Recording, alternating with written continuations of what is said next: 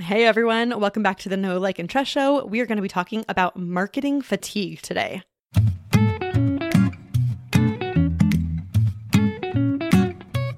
Welcome to the Know, Like, and Trust Show with Brittany Gardner, the podcast where we explore the world of personal branding and how to build your know, like, and trust factor up for ultimate business success.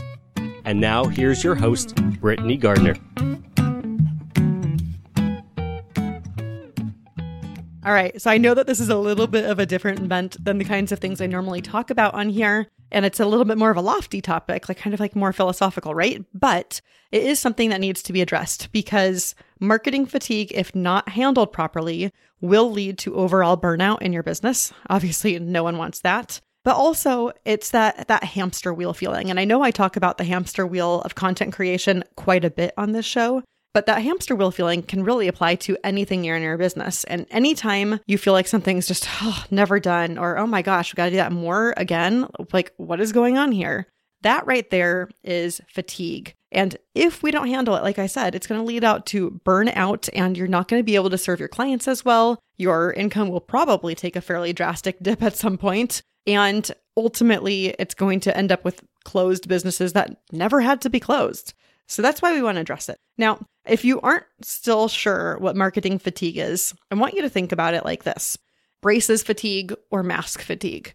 So this idea of fatigue like this was introduced to us by our orthodontist. My 9-year-old has braces, and somewhat recently someone was like, wow, like they're doing braces really young these days, huh? And yeah, they are. I mean, this is like way younger than I had braces, I know. So when we were first referred to the orthodontist, I was like, yeah, no, he's 8. Like, why would we do that? And our dentist said, well, his teeth are kind of wonky and it's going to be increasingly difficult for him to brush and floss properly until all of his adult teeth come in and they are ready to be straightened. So I want a consult. And then we went to the orthodontist and they're like, we want to do 2 phases. And my first gut reaction was like, yeah, no, I'm not paying for braces twice. This is a money grab. I am not here for this. But the orthodontist explained it to me like this.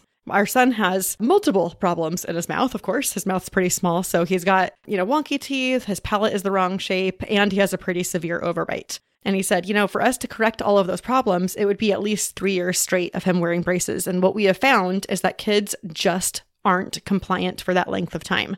Anything longer than 18 months or so, their compliance level dips way down. And then ultimately, it takes either longer for them to have their treatment or the treatment never fully finishes and their teeth revert back to how they were and they go into adulthood without all the benefits of braces, despite the fact that they had to wear them, right? So once it was just explained to me like that, I said, oh, yeah, so we are doing this. We are paying twice the amount, of course, but we are doing this to help prevent that fatigue. Now, if you've never done the braces thing or you don't have kids with braces, think of it like mask fatigue. So I don't know where you are at in the country or the world as you're listening to this or when you're listening to it. But at the time I'm recording this, our state just reinstated a mask mandate for all indoor locations, vaccinated or not. And, I am a team player for most mask things, but it is really difficult for me at the gym. So this morning I worked out and then I went to the shower and I forgot to bring my clean mask with me. I only had like the sweaty, gross mask and I didn't want to put that back on after I took a shower. So I walked from the shower over to like the locker without a mask. And I got the dirtiest look from a woman passing me in that very wide, spacious hallway. And I'd also like to point out there were only like 5 of us in the locker room. It was totally fine. But I got that dirty look and I was like, hey, I just worked out for an hour with a mask. I am doing my best here. I just had a, 10-second slip up. Like, don't give me the dagger eyes. But that right there is my version of mask fatigue. I just don't want to put the mask back on at the gym. And I definitely have only worked out twice this week as a result. So mask fatigue or braces fatigue, right? Those make sense to you.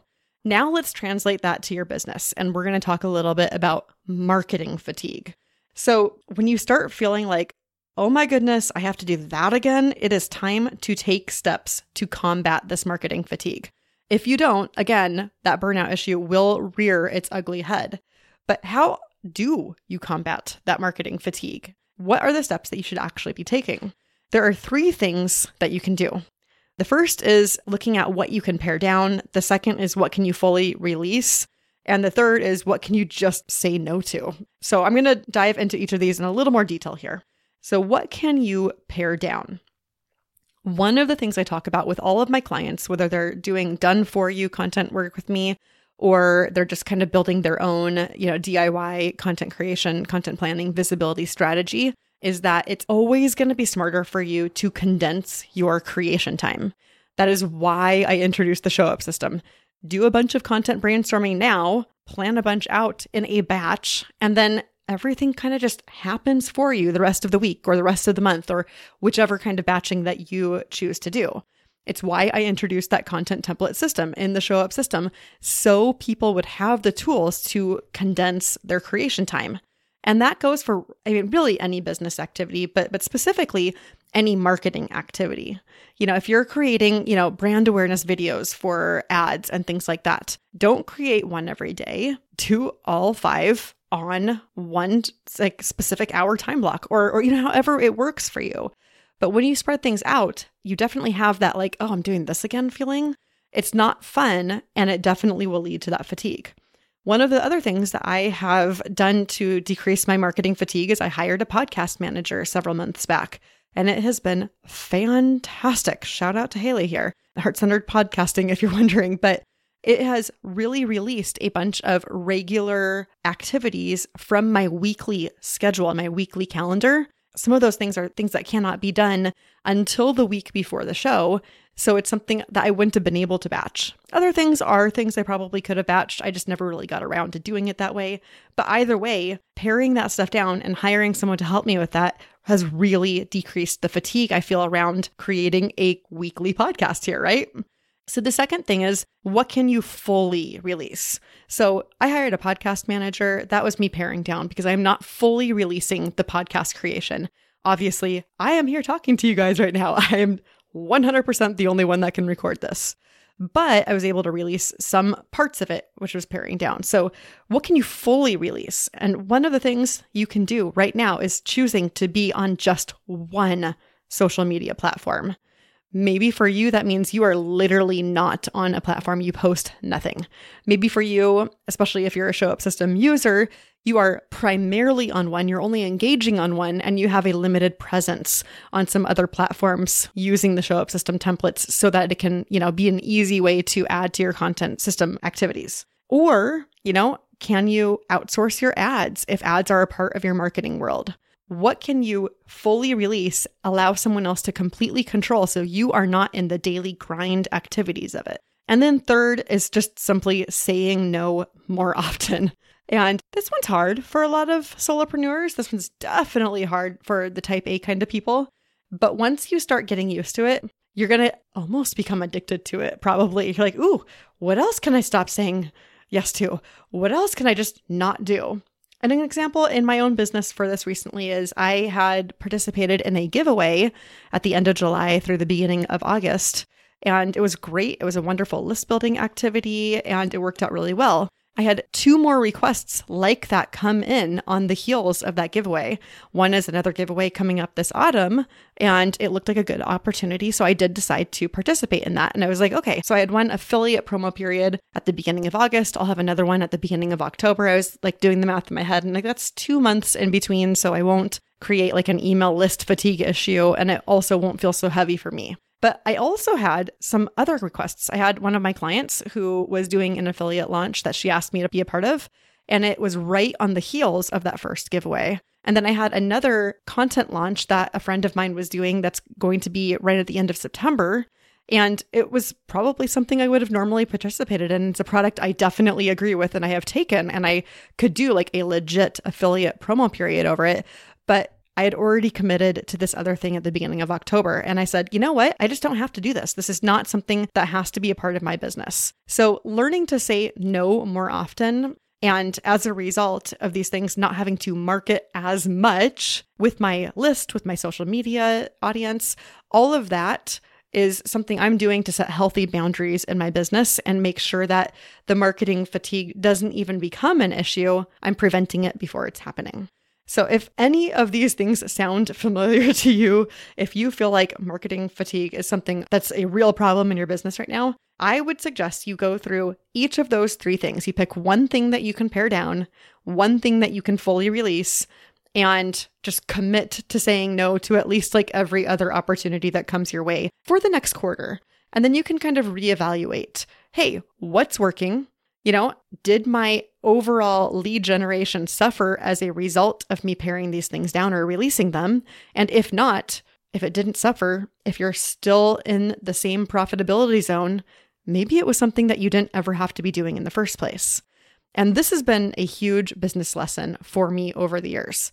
I have talked on the show a couple different times about how I took quite possibly the longest maternity leave ever. It was almost 2 years long.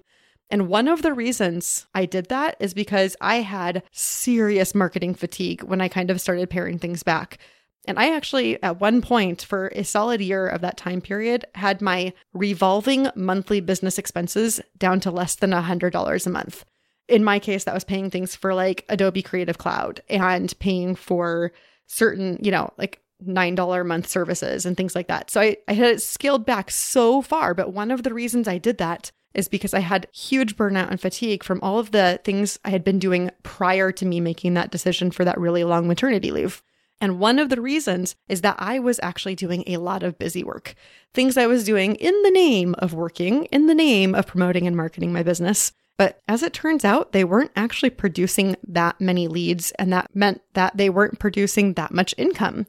So when I came back to my business, I committed to less busy work. I also, when I relaunched this podcast, for example, said, you know what? Yes, it's a weekly podcast, but if I miss a week, it's okay. No one's going to come screaming at me. And I think I've only missed like 2 weeks.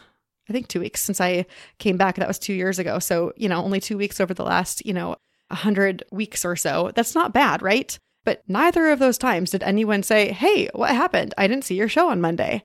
We make these things really big in our head. So as you're looking at what you can pare down, what you can fully release, and what you can say no to, yes, there may be a few people here and there that notice a few of these things, but that's not everybody.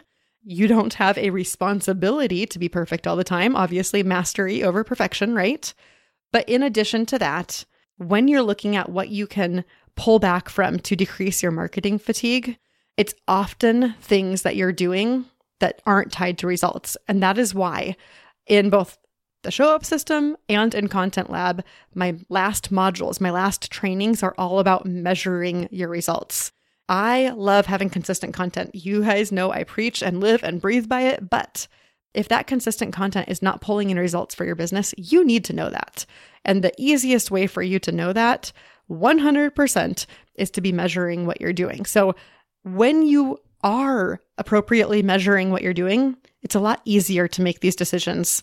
What can you pare down? It's a lot easier to decide what to fully release because you can actually start looking at which things are not pulling their weight in your business. And those are the things that you can kind of put on the chopping block. All right, guys, I hope that helps. Marketing fatigue is a real thing. I don't want you to experience it like I have in the past. So if you just take a few moments to internalize these 3 steps to avoiding it, I think you are going to be much happier as a result. All right, this is the part of the show where I hope that you reflect and realize how much value you have received from the content in this episode. And if that is the case and you have not yet rated and reviewed this podcast, will you please take a few minutes to go do that? It's probably going to take you 30 seconds, but it's going to do me a world of good because 1, it helps other people find this great content. And 2, it really gives me some clues as to which pieces you guys want to hear more about and how I can further help you. All right, guys, see you next week.